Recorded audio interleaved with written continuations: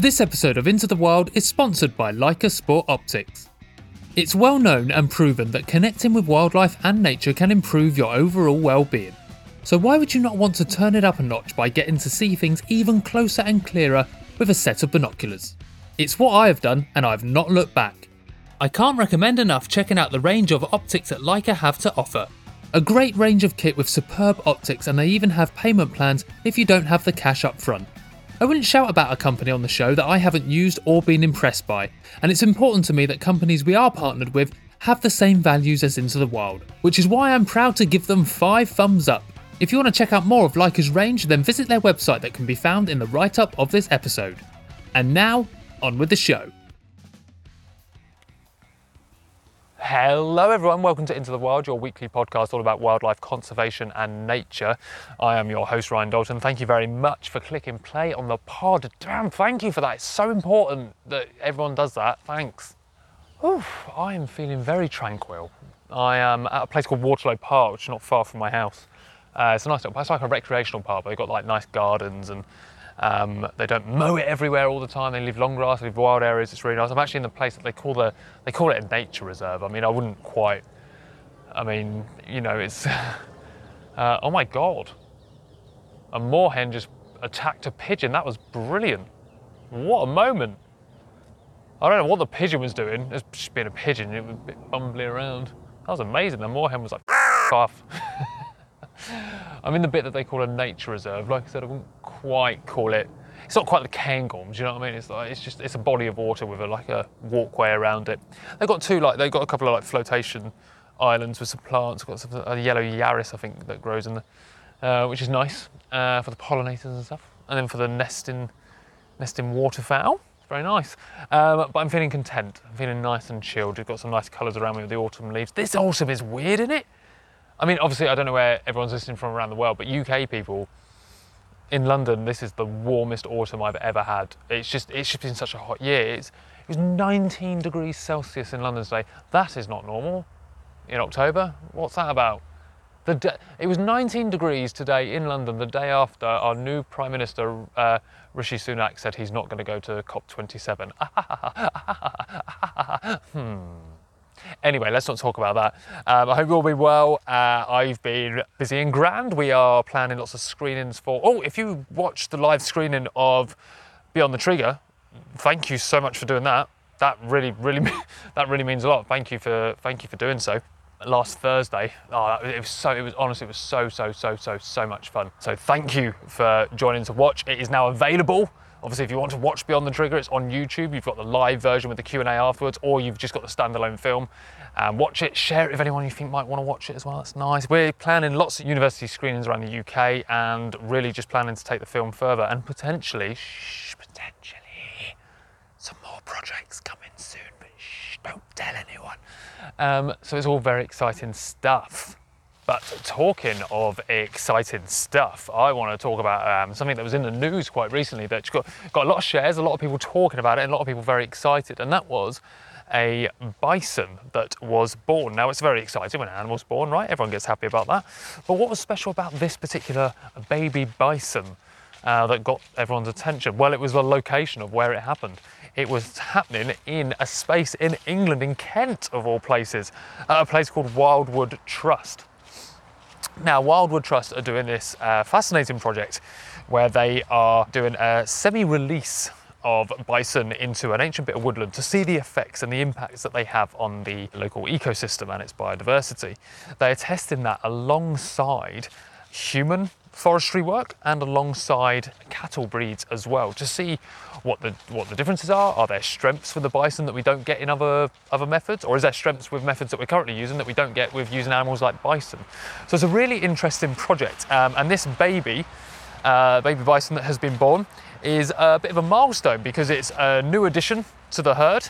It's going to help strengthen things, and yeah, it's very exciting. And the reason why I wanted to bring that up with you is because this was happening and pretty much as I was recording this episode with none other than Paul Whitfield, who is the director of Wildwood Trust. He kept it a secret. Damn you, Paul, you didn't tell me. I was hoping I was going to get wind of some information. So mere days after we recorded our episode, I saw this bit of news hit the media, and it was very exciting. So this episode is with Paul.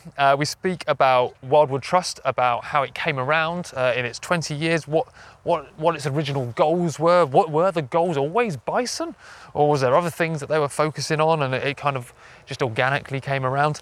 But much like other places that are looking to rewild or wild sites, Wildwood Trust have that same kind of passion, that mentality of not just restoring our natural systems, but how to engage people with this, how to get people involved to benefit not just the planet but communities and things like this as well in the UK. So it's a fascinating chat. I've been to Wildwood Trust before. It's a lovely, lovely place, and this is the first time I've actually recorded an episode with someone at a location that I've actually visited because it isn't too far. I visited, I think it was 2019 I went down there, and I got to meet the bears. It was fantastic. So the first thing I will say is if you are able to get down to Wildwood Trust in Kent, I highly, highly, highly, highly recommend it. It's a wonderful day out, although the bears will be going into hibernation, so if you want to see them, maybe wait till next spring. It was just lovely to get the chance to learn more about how the place runs, and I also look forward to going back to meet Paul and maybe doing an on-location episode as well. So this episode is quite simply, as they always are, titled Wildwood Trust with Paul Whitfield. Paul, welcome to Into the Wild. Absolutely lovely to have you here. It feels like we've been planning. This is one of these guests that I've got on that I feel like we've been trying to get this sorted for a while, haven't we? Absolutely. But thanks for having me on, Ryan. It's great to actually be meeting you on screen and talking to you. Yeah. Still a hangover from the pandemic, but it's a nice version. It's a nice hangover, isn't it? But welcome to the show. Let's start with the main question, Paul. Do you want to tell everyone who you are and what you do? Sure. I'm Paul Whitfield. I'm the Director General of the Wildwood Trust. And how long have you been have you been there since day one? I've been Director General for 6 years now. So effectively, I run the charity, but I've been involved basically since the charity had been running for about a year, and this is our 20th year. So I've been involved for about 18, 19 years in the charity. Wow. So you have really seen the process go kind of all the way through. Oh, absolutely. Since the very early days. And what was before we get on to my next question, I want to ask this: has it changed much, or was the aims of Wildwood still there from the core? Because 20 years is quite a long time. Yeah, I mean, it's interesting because 20 years ago, when we sort of started up, it was always going to be a rewilding charity. That was a fundamental part of what it was, but also to create a visitor centre where people could engage with our native species.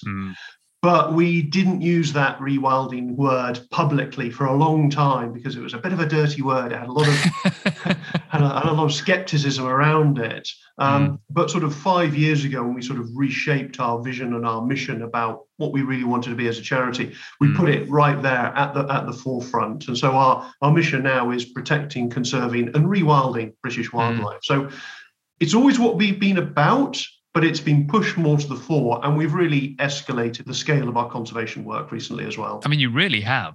I mean, that's almost an understatement. Absolutely, yeah. I mean, in terms of the history, in the 20 years that we've been running, conservation's always been at the absolute heart of what we do. Yeah. So we've been breeding and in captivity and releasing literally thousands of water voles, hundreds of dormice and red squirrels. We've bred and released beavers up in the Scottish project. It's always been the heart of what we do, but we've really massively put it to the front of what we do and really pushed to increase the delivery and the impact of that work because it's so important. And when I visited, I think that was clear from even just a visitor's perspective, because I like to not do a lot of research when I visit places like that, just as a guest, because I like to see how much do I learn about the place when I visit. But that did come across, although, like you said, it was in the background. It still was kind of communicated to the public when they're arriving, going, these are the projects we're involved with. This is what we're doing, and I loved that about the place because it's very easy to look at a whatever we label it, wildlife park, a zoo, a collection, or anything like that, and say, we're part of active breeding programs, but they're always so focused on exotic wildlife, whereas the focus you've had is very much, wildlife we either once had, or we do still currently have, or are getting back. And I really like that about Wildwood. Yeah, and it really sets us apart from anyone else that's doing this sort of thing. If you come to Wildwood, everything that you see is either a native species, used to be a native species. We've got a couple of invasive species here too to tell the story of those, but it's what we've got and what we've lost, really. Yeah, and it's a lovely story to tell, and it is told very well. Before we get more onto Wildwood, though, let's learn. Right, you love nature. I mean, yes. The audience can't see this, but the background that you're literally sat in front of is a beautiful woodland shot behind you. So you love the natural world. So what's been your nature highlight in the last 7 days? I mean, it's interesting. There's been a few, actually, but I think the one that's really exciting is actually 2 days ago, we took arrival of a new animal at Wildwood, who's going to be with us, a new species. Well, it's not a new species, but he's a young male European elk. So that's he's exciting. Just arrived. We've got a female European elk called Caramel, who's a big I met Caramel. Dog. Yeah, she's beautiful. She was lovely. Yeah, I was very lucky. Well, she didn't want to come anywhere near me, which was her choice, and absolutely fine. But I did see her closer up. She was beautiful. Yeah. So we've got a young male to join her. They're separated at the minute, but they can smell each other through the fence, and they have been doing that. But we'll be reintroducing them to each other when they're settled in, when he's settled in. But he's amazing. I mean, he's only 18 months old, but he's got a little set of antlers already, and they're just such beautiful, weird animals to look at. And most people are just blown away when they see them for the first time, because they're so tall, and it looks like you've got the legs of a giraffe, the body of a horse, and sort of the face of an anteater, and sort of bolted them all together. Yeah, it's one of those mix and match animals, isn't it? Absolutely, but they're beautiful, elegant animals when you see them in the woodland. And at the moment, he's the only male elk in England. There's one up in Scotland, but there are almost none in the UK at all. Wow. And so the European elk is something we did have? Yeah, absolutely. They went extinct here probably about maybe 3,000 years ago. But no, they're absolutely a missing native species. And again, like many of these species, they've formed quite an important ecological function. You know, one of the reasons they've got such weird long legs is they spend a lot of time in water systems, in ponds and rivers, and they eat a lot of aquatic vegetation, and they help keep ponds and river systems clear. But no, we lost them a long time ago. It's exciting though, isn't it? I love it. It's also interesting because I think, I don't want to be too blanketed with this with the UK, but I think one of our parts of our culture is that we have forgot about our lost species. I do think we have forgot that. And we are remembering it with work like what you guys are doing, but it's so exciting to remember or just appreciate what we once had to know, like, it could live here, like, environmentally it could. So it's so exciting to hear about those kind of species. Absolutely. That's one of the joys of what we do is people will be walking around and they'll be, looking at our European brown bears and going, oh, they're amazing. But we never had those here. We did. We said, yes. Yeah. These would have just been wandering through the Bling woodland that would have had bears in the. It's just so exciting to think about, isn't it? It's just so exciting. This is why rewilding's really, or wilding, whatever we want to label it, but it's kicked off because it is just exciting. It is. It's really exciting. It's really inspirational as well. Yeah, absolutely. So tell us about Wildwood. What can people expect? You told us a little bit here, especially species-wise, you've already told us a little bit, but what can people expect as a visitor if they came to Wildwood? Yeah, so we've got 2 parks now. We've got a park in Kent and a park in Devon. They're both about 40 acres, and they're set in ancient woodland. And the whole sort of idea behind how we go about it is when you're here and you're walking through the park, you are walking through ancient woodlands on pathways. And from time to time, you'll come across the missing species that should be here, or the species that we have. So it's supposed to be sort of an exploration of what we've lost and what we do have. And things like badgers and foxes that people only tend to see when they're dead at the side of the road, and pine martens, all these species that we still have got, but people never see. You get the opportunity to see them. And the enclosures are as natural as possible. So if they really are. Our bear enclosure is 1.5 acres of woodland, and the bears have that space to explore and spend time in. And we make it as rich and complex for them as possible so they can exhibit as much of those natural behaviors as they can. And most of the animals are just because they're native species, we don't have to do an awful lot in terms of managing those environments, just keeping them looking nice and rich and vibrant for the animals to live in, really. The bear enclosure was one that stood out. I mean, obviously it stood out because of the size, because of the fact it's got the walkways above and it's got bears in it, which was a plus. And there's a rope bridge that goes across it. Exactly. You can walk across and see the bears from above. And it was such amazing. It was a non-invasive way of viewing the bears as well. I found it's almost because they didn't look up when we were there, No. and I thought that's a really good sign that they are either very comfortable or they might not even know that you're just above them. Like I don't know, like they were so deep in the foliage they couldn't really tell they were there. But your bear enclosure is actually an enclosure that I've used as an example on social media to just discuss with people going, you know, you can't blanket some views about captivity because, you know, the images you're using of a bear looking depressed in captivity. Well, look at this one. Like, this is captivity. Yeah, and our bears are rescued bears. They're bears that were taken from a canned hunting centre in Bulgaria. You know, these are not animals that can live in the wild. We've not taken animals that should be in the wild and put them in captivity. They are damaged, traumatized animals that we rehabilitate and rehome. They can't live in the wild. When they came to us, they had no idea how to be a bear. They'd never seen a tree or walked on grass. Yeah, you know, it's mad, isn't it? Horrendous lives that they'd had. So they're not animals that should be in the wild. They're rescued animals, and there are other bears out there that need rescuing, and we're hopefully looking to potentially rescue another 2 next year, which that's is amazing. Very exciting. It's great stuff. It's just improving that life of an animal that, you know, is in a situation that cannot be, like you say, cannot be changed. So let's, to give it the best situation and the best life possible. So why was Wildwood set up originally? I mean, you gave us a little bit of a, you know, of the visions or the dreams of Wildwood and some of that, but why was it set up and how has it got to where it is now?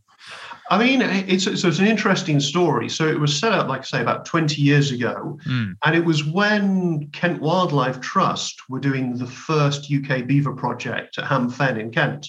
So they were importing beavers to put into this fenland enclosure and see what they would do as ecosystems engineers. And one of the trustees of Kent Wildlife Trust at the time was a guy called Ken West. Yeah. Because there's been a visitor attraction animal thing here at Wildwood since the 70s in various shapes or forms. Yeah. And it was run by a chap you might have heard of called Derek Gow at the time. I of course have heard this name. So Derek was running the place and he was importing the beavers, quarantining them at Wildwood, and then they were going out to the project. Right. And Ken had always had a dream of creating this sort of native species visitor centre charity. And that was really the essence of it. And so the charity was formed and took over the site. Wow. That's a cool story as well. It's nice. Yeah. And do you think it's like, so the changes, I don't know if there's been a lot of changes in 20 years, but if there has, do you think they're going to continue to come? Yeah, absolutely. I mean, we've always been an ambitious charity. We run on a very sort of commercial basis. We get very little in the way of grants and funding from external organizations. 80% of our income comes from people who visit us and who become members and who buy things in our shops and in our cafe. You know, that's 80% of our income. So we're very much sort of a grassroots organization. We're funded by our members. And it gives us a lot of freedom, actually, to pursue things in the way that we want to. Do what you want, yeah. Absolutely. Within reason, yeah. But that's built and built. So 4 years ago, I think we had 4,000 members. We've now got 60,000 members. Jesus Christ. So we've got a large... We've got in 4 years. Sorry? In 4 years? Oh, no, sorry. When we've been running for about 4 years. Right, okay. Yeah, so it's built up slowly over that time. But yeah, that's still like a massive increase. Like, yeah, so it's a huge increase. You know, and our membership really funds the majority of what we do. You know, even through lockdown, when we were shut for 6 months, the vast majority of our members carried on paying their subscriptions, which was amazing, and it enabled us to carry on without too many problems. Yeah, do you know, I was just going to ask because of that, like, how was lockdown? But like, you know, if yeah, everyone's face. It was a really challenging time. I mean, in the year we were locked down and physically shut to the public for 6 months. Oh wow! And we lost £1 million of income during that period of time. But with things like furlough and the rest of it, we were able to sort of cut an awful lot of our costs. We obviously didn't invest anything for that year at all. Yeah, right. But yeah, we were able to come through it in a pretty strong position. But it was a huge challenge, and you know, it was a huge threat to the organisation and what we do. Yeah. God, I mean, you know, every story in every place is completely different, but it always has that same backbone of it was hard. Yeah, it really was. And you know, I think things were changing on a week by week basis. You know, we'd be shut one day, and then we'd get an announcement that we could open, and we'd open, and then a week later we had to shut again, and it's just. Yeah, it was horrendous. It really was. It really was. I think for every industry had its challenges. That, like I said, that backbone of like that kind of situation was real, Yeah. but everyone had them for different reasons. I must ask you, you've been there throughout the 19 odd years at Wildwood. What's your favourite thing about the place? Or where'd you love to go? Like if Paul went for a walk throughout Wildwood, where do you usually? Because I've worked in like wildlife parks before, Yeah. and if I had a busy or stressed day, there was always an area I went to. Yeah, I mean, just walking around the park is, it's like a tonic. If I'm having a stressed day or a difficult day, and I just go for a walk around the park, because you're in the trees, you're in nature, and it's lovely. So any part of the park is great. It varies. For 9 months, we had a pair of bear cubs here who are now at our park in Devon. So for that 9 months, I went and saw the bear cubs every single day, and that did not. I couldn't have a sad face. So they were just amazing. So they were just, about a year old at that point, and just destroying their enclosure and running and being just amazing. Yeah. So it varies. At the minute, we've got some beavers in. We've not had any beavers for a little while, but we've got beavers in the park for the first time. So pop up and see the beavers, watch them swimming around their pond, eating the trees that we planted in there. Are they as busy as they are when they're in the wild, when they're in captivity? Yeah, absolutely. Yeah, really? It's amazing to watch. The problem is most of their activity is at dawn and dusk, but we've got a pair of rescued beavers at the moment that came originally from Scotland, but from the Cornish Seal Sanctuary. So they're about a year old, and really they're with us to rehabilitate them, get them back up to strength, get them fully grown so that they can hopefully go out to one of the future wild releases. Oh, that's amazing. That'll be a lovely process to kind of watch through as well. Yeah, absolutely. So watching them get, they've only been with us a few weeks, but when they came in, they could only swim quite short distances underwater, and they're now swimming sort of the full length of the pond that we've got for them. It's nice to see. Oh, that's so cool. So I feel like there's going to either be like one answer to this question, or you're like, I don't know, I've got an Excel spreadsheet list answer for you. But what are the goals or the views for the next few years for Wildwood? What are you hoping for? I mean, we are really busy. I mean, obviously there's the Bison project, which we'll get onto, which has been huge. But also next spring, we're doing the first UK reintroduction of the red-billed chough. They will be out in Dover around the White Cliffs. So we've bred the birds, and they're ready to go in spring when the weather's right.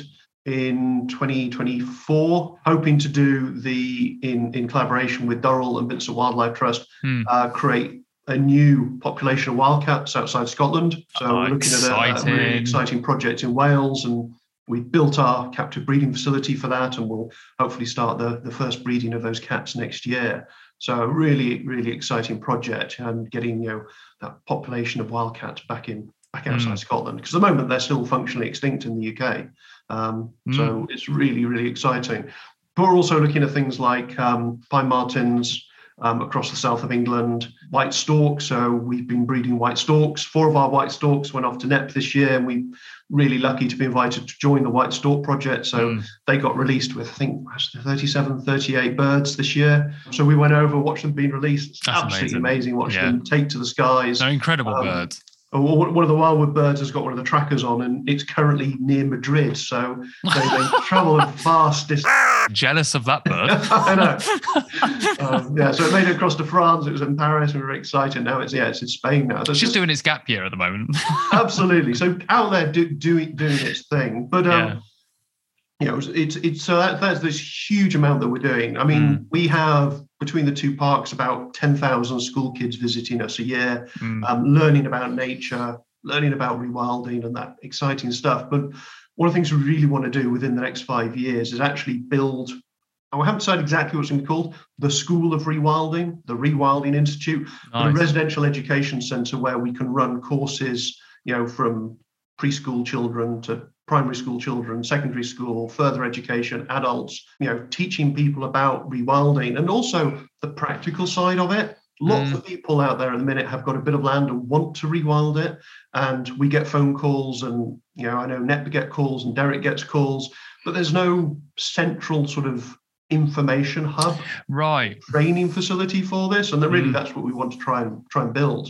Obviously build on site here in Kent, potentially have one in Devon, and actually come and have some hands-on practical experience and see some of the animals too.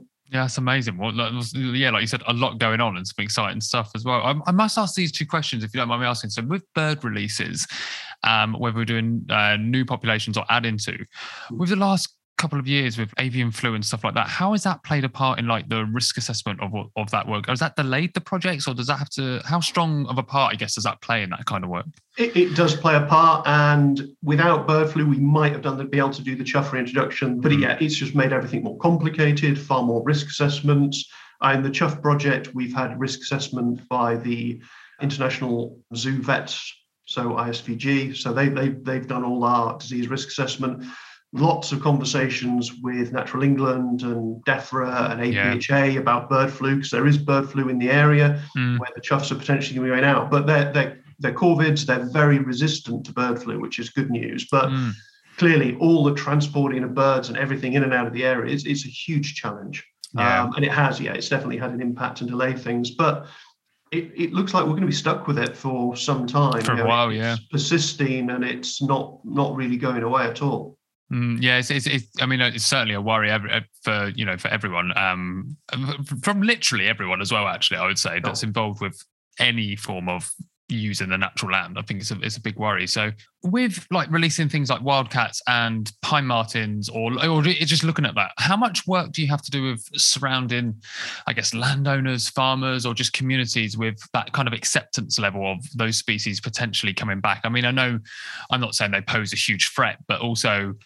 there could be a community or a culture of fear anyway. Like how much of that does that play into those kind of projects? Yeah, no, I mean that's really important. I mean, and it's a fundamental part of any sort of reintroduction like this. You have to engage with, talk to, and listen to the local stakeholders and landowners and the people in the area. That's going to be the next few years of the Wildcat project is talking to those people. What's really interesting actually is from the very early part of that, the majority of people aren't scared of the wildcats or particularly worried about them. They don't know what they are.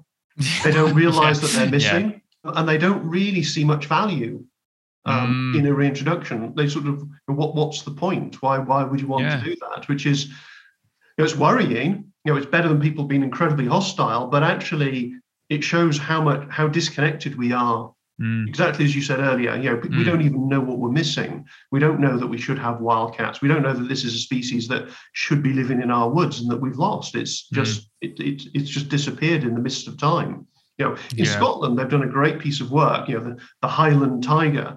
People know about it. They're really proud of the Scottish wildcat, even though it's a European wildcat. But they've done a great PR job with them. There's still a lot of opposition in some sectors, and the shooting sector and gamekeepers who persecuted them historically.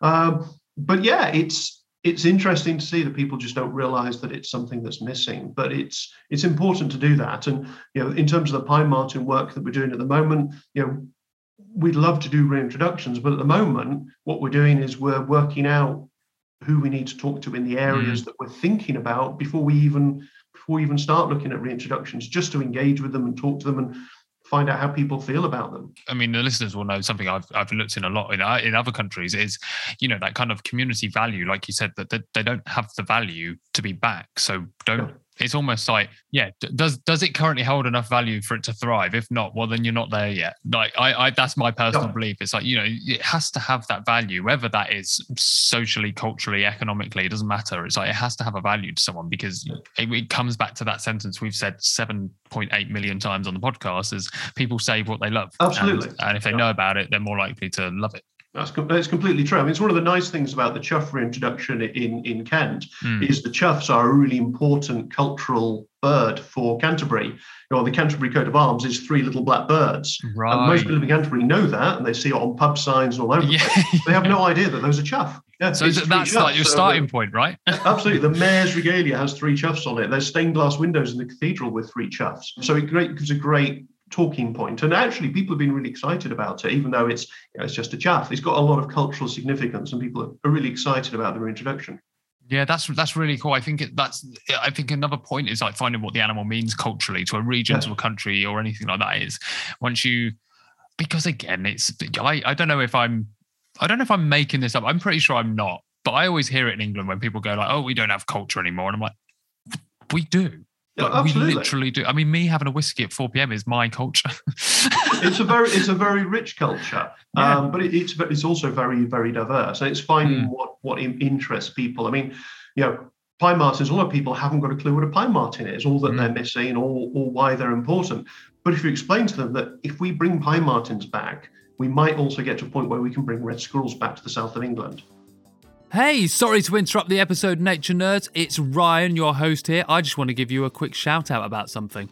Into the Wild always aims to be a free show, accessible for everyone. However, running it is not free. If you would like to support Into the Wild and say thanks, then you can do so by visiting ko-fi.com/Into the Wild pod.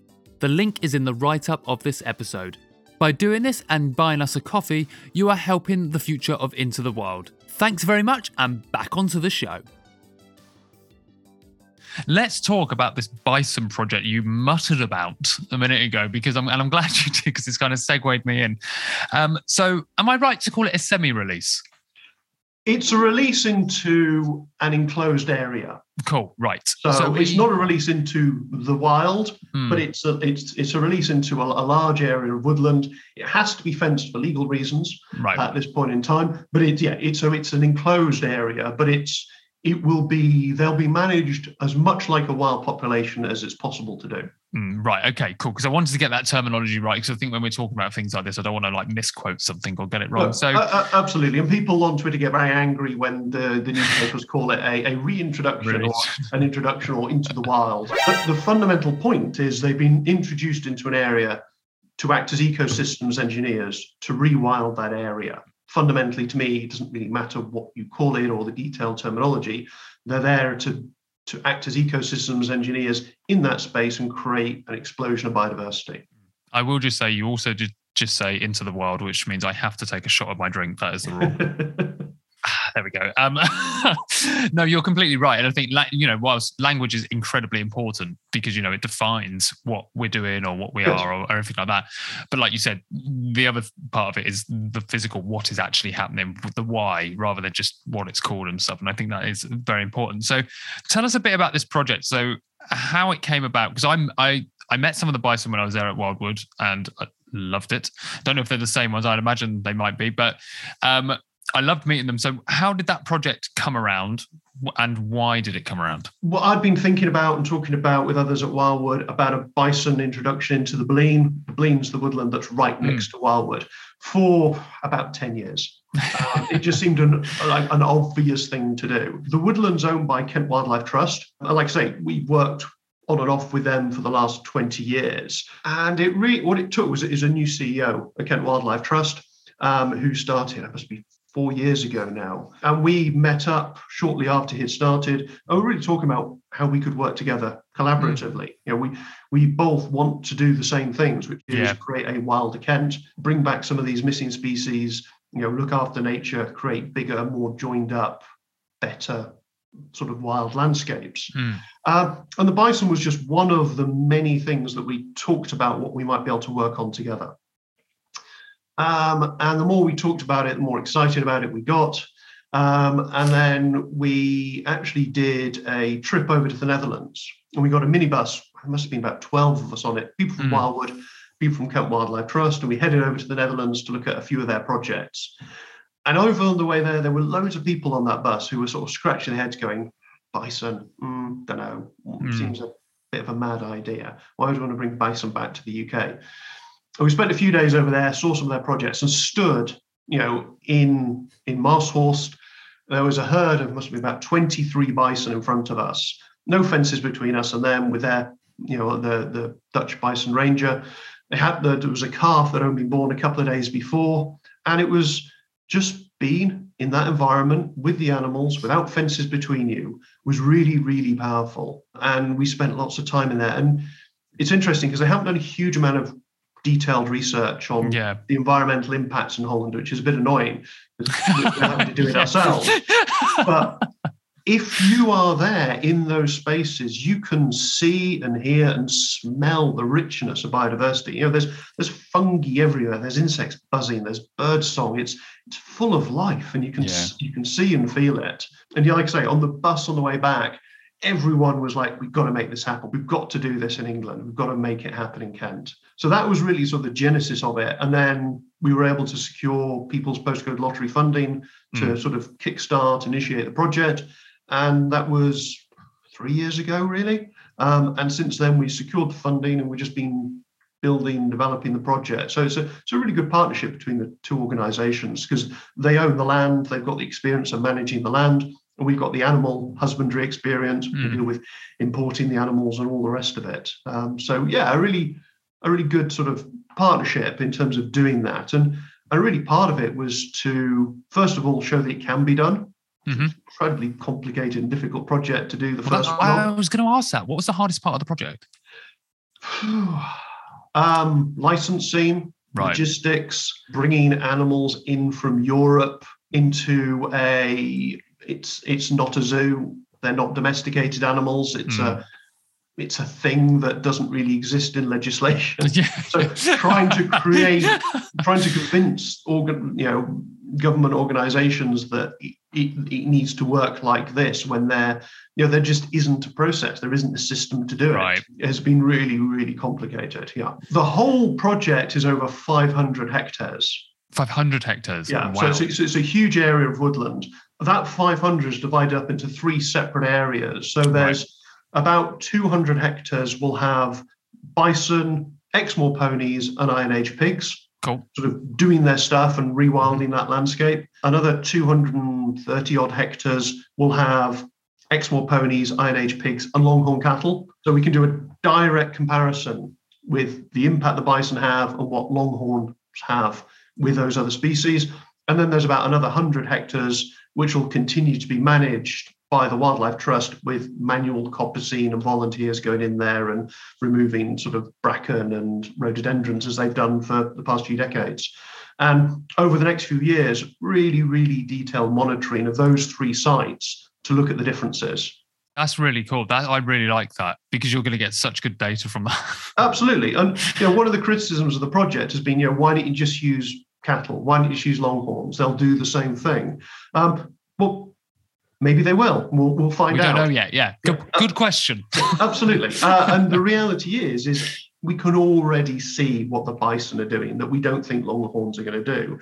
And it's where there used to be, because the Blean's a really complex bit of woodland. There's old oaks in there, but not very many. There's a lot of really crap non-native pine plantations. There's areas of chestnut coppice, and there's areas where they chopped down the pine and it's just regenerated in incredibly dense monoculture silver birch. Thousands of trees, all growing at the same height, at the same rate, blocking out the sun for everything else underneath. But what the bison are already doing is they're just literally walking through that regrowth. We were wondering, how long is it going to take them to get into the middle of it? They just walk. It's as if it isn't there. It's like walking through long grass for them. They just walk straight through it. And they've created these big open sort of almost like footpaths right through the middle of this that they use all the time. So the light's hitting the ground. They're nibbling the back at the sides. They're eating everything that's growing there. They're leaving their dung all along it. So next spring, there's just going to be an absolute explosion of like a narrow meadow, all along that. Absolutely. And they'll create openings and clearings all through that. They're doing it already. They've only been in there a couple of months. Where I've seen Longhorns sort of browsing, they'll nibble around the edges, but they won't have that level of physical impact on the environment as quickly. That's amazing. That's so exciting to hear that. So because I know, I'm going to compare this to Knepp only because we recently did an episode with Penny Green from Knepp. So she mentioned the animals at Knepp aren't supplemented with food. There's enough in there. Is that the same with the bison and stuff like that? There's enough in there for that. You don't have to feed them all. No, absolutely. The plan is that once they're sort of out in the full landscape, that there'll be no supplemental feeding. They will eat what is out there, and that will change seasonally. Part of the whole project is to see what they eat at different times of the year. So 2 of the females have got radio trackers on them, so we can see exactly where they're spending their time in different areas of the woodland. And how many do you have? We're planning not to supplementally feed at all. If it gets to an absolute crisis point, we will look at it. Then it's an option, but it's not a direct going to happen. But how many have you got in there at the moment? So at the minute, we've got 3 females. Mm-hmm. So we've got a older matriarch and 2 young females. Right. And they've already formed a really cohesive little mini herd. They follow the matriarch around. She tells them where to go. If they steer off, she will call and they will come back. And we should, with any luck, have a bull arriving sort of towards the end of this month. Oh, that's exciting. Yeah, and they'll be breeding and creating a natural family-based herd, which will, again, it's really important that they come sort of to a herd that way, because they'll want to stay together. The youngsters will watch what the females are eating and learn from them and have that really diverse sort of food base. Oh, that's really exciting. Do you know what, a minute ago, like, because my next question is what are the benefits, but I think you just said most of them, because that is like absolutely, like, do you know what I mean? It's, and I love that kind of direct comparison to see, like, because there's strengths in everything, right? And these things don't, you know, they can't be blanketed everywhere, but you can actually find the strengths in each one of these kind of land areas and go, well, look, we know what is possible, from longhorn cattle to bison to the ponies to the people coppicing. And then you can kind of like merge that and to go like, well, use what you need to use from all of this. This is the work involved and these are the strengths. Absolutely. You know, bison projects are going to be complicated and expensive and fiddly because of the licensing issues, and they won't work in a lot of places. But if we've got an idea of what they do and what longhorns do, then people can choose what they're going to use in terms of these sorts of projects in the future. And the reality is what might be best is cattle and bison. Yes, exactly. Yeah. Yeah, like you said, diverse countries, so maybe a mixture of everything. Absolutely, and you know, different things will be right for different places. Yeah, absolutely. And so with rewilding, and like, because you mentioned some of the comments about this kind of project online, just with the language perspective as well. Yes. But I guess whenever these topics come up, I feel like I'm always there in the sideline just reading. Like I'm always kind of like, because I like to learn, so I like to follow the discussion and kind of read along. But with these kind of projects, they often get a kind of constructive, sometimes not so much, but sometimes constructive, or people just asking questions. Sometimes people just are looking for a "I don't agree" statement to shout. But did you get that with this project? Was there kind of not a lot, but did you get any backlash with this? Not very much, to be honest. The vast majority of people have been incredibly supportive and really positive about the project. I mean, in terms of the technical phrasing of it, we're referring it to as a wilding project. You know, it's the Wildebleen. We're not really using the word rewilding because of the connotations that you're trying to get back to something. We can't recreate the Pleistocene or something like that. But what we can do is we can put back the missing species, the missing systems, recreate the food webs that should exist, and that will make it wilder. Yeah. So see, I really like that approach. I like that because I think it's progressive and it needs to be the way it is with a lot of these things. Absolutely. And what we'll create, it'll be something completely new. We don't know what that's going to end up looking like. You know, we've got to be very honest about that. You know, people say, "Oh, which species will it benefit?" Lots. Yeah. And we'll take your pick. We'll find out which ones, because actually, a lot of the time we're operating from a place of ignorance with this. You know, we make assumptions about where species live and what they like and what their ideal habitat is. But in so many cases, the more we look at it, actually we're completely wrong. What we're looking at is the niches a species being pushed to where it can scrape a survival. Yeah. It's not where it wants to be. It's where it's been pushed to on the margins and where it's been able to survive. It's not where it wants to be at all.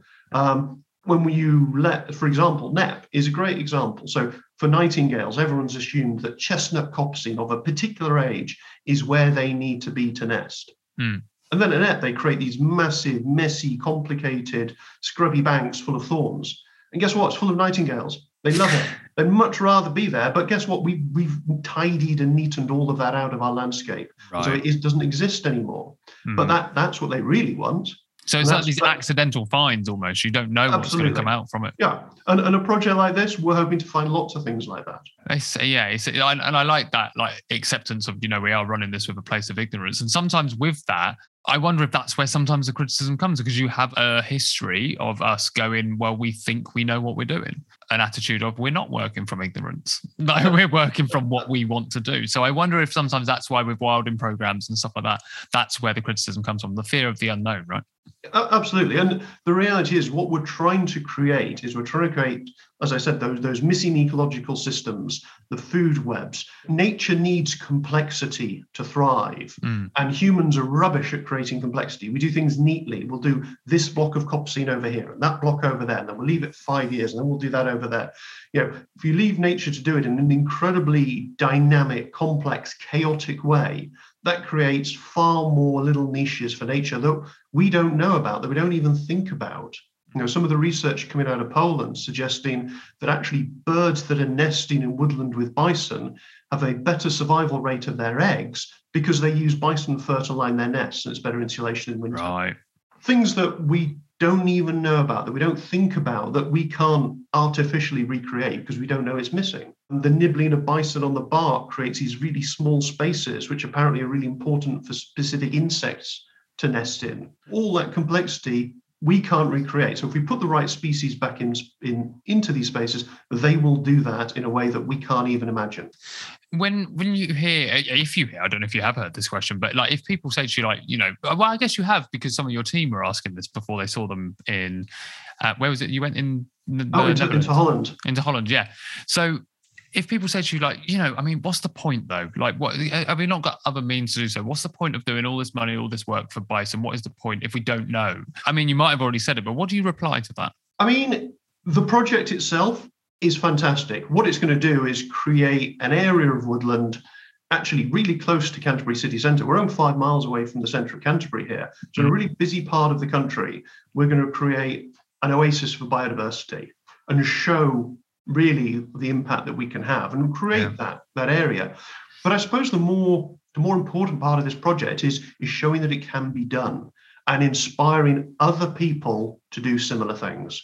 So we're already talking to 2 groups who want to do bison projects in England and how we can help them and how we can make it work. So it's the project itself, which is really important. It's going to create that resilient habitat. So the activity and the complexity will make it far more resilient within this woodland to climate change and drought and floods and disease. So that's really important, but it's the inspiration for other projects as well. I think one of the reasons why it's got such fantastic media uptake and people are so excited about the project is that at the moment, if you read the news about the environment, it's dreadful. It's doom, it's gloom, everything's dying, everything's on fire.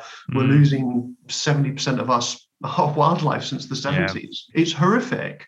But the problem with that is it gives people a feeling of real hopeless desperation and that there's nothing we can do. It's awful. It paralyzes people with fear and gloom. And so to have a project like this that's happening now, that this sort of thing is the solution. This is the solution to the problem, is we create these spaces where nature can thrive and biodiversity can come back, that will protect that environment. It will sequester more carbon. This scaled up across the country is what we have to do. And here's an example of it happening. It's a good news story, and it's really, lots of people have said to me when we've been talking about the project, it's so inspiring to have something positive that we can talk about and focus on at the minute, because everything is so bleak. But it's actually happening. Yeah, it's on quite a small scale at the minute, but it's showing you we can do it.